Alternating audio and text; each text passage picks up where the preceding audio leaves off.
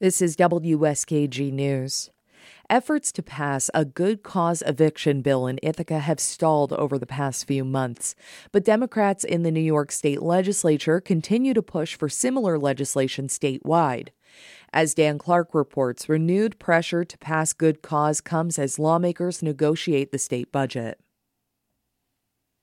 When New York's pandemic pause on evictions expired in January, a new push began for a statewide good cause eviction standard.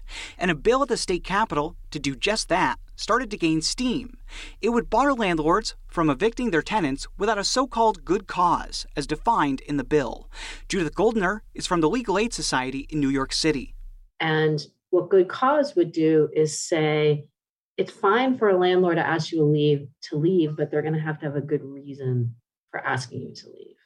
And the good reasons are the kind of reasons that we think good landlords are the ones would want to have as the reasons to evict a tenant. The bill would still allow an eviction if the tenant doesn't pay their rent, violates the terms of their lease, intentionally creates a nuisance for others, uses the apartment illegally, prevents repairs by the property owner, and in some situations, if the landlord needs to move into the unit. Landlords would also have to offer tenants a renewal lease, which supporters say is crucial right now with the end of the eviction moratorium. It's sponsored in the Senate by Senator Julia Salazar, a Democrat from Brooklyn. But there are so many people whose leases may have expired during the pandemic or are expiring, who are either facing just a holdover eviction or they are facing astronomical rent increases. But in the weeks since the eviction moratorium ended, momentum for the bill has hit a standstill. A majority of Democrats in both the state Senate and the Assembly don't support it, but many haven't said why. And Salazar says that could change as evictions head to court in the coming weeks. It's always a process. It takes a little time. It's been less than a month since the moratorium expired. But I think as we see that actually happening, people will really see for themselves and understand the urgency. In the state assembly, it's sponsored by Syracuse Democrat Pam Hunter, and she says that misinformation about what the bill would actually do has had a big impact on its progress.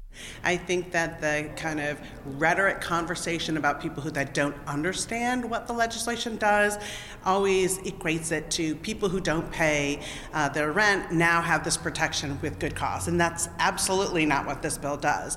Both Hunter and Salazar plan to continue conversations on the bill to clear up any confusion and see if they can gain support. They say they're open to changes if the core of the legislation can be preserved.